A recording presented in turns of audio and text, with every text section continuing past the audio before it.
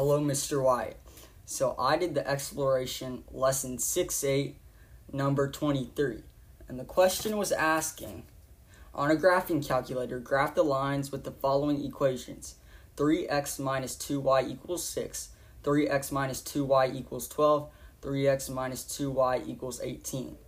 So A was basically just saying do that, so I didn't really have to write anything down, and I can't show you the graph since it's a podcast, but I'll tell you the next things it asked me to do. So B was asking what happens to the graph of 3x minus 2y equals c if c gets larger.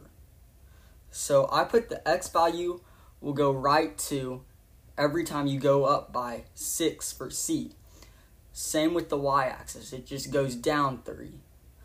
So the x-axis moves to the right and the y-axis moves down.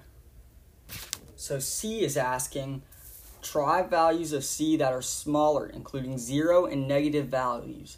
What can you say about the graph of 3x minus 2y equals c in these cases?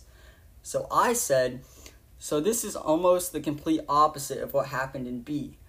The x-axis will move to the left to when it decreases with 6 like it did in the first time. Or, you put 6's in the equation. So the same with the y-axis, and the y-axis will move up 3 when you put 6 in. So the x-axis will move to the left and the y-axis will move up. So basically, after all of this, these are constant lines and they're basically the same. So they're parallel to each other. So all these lines will never intertwine or cross.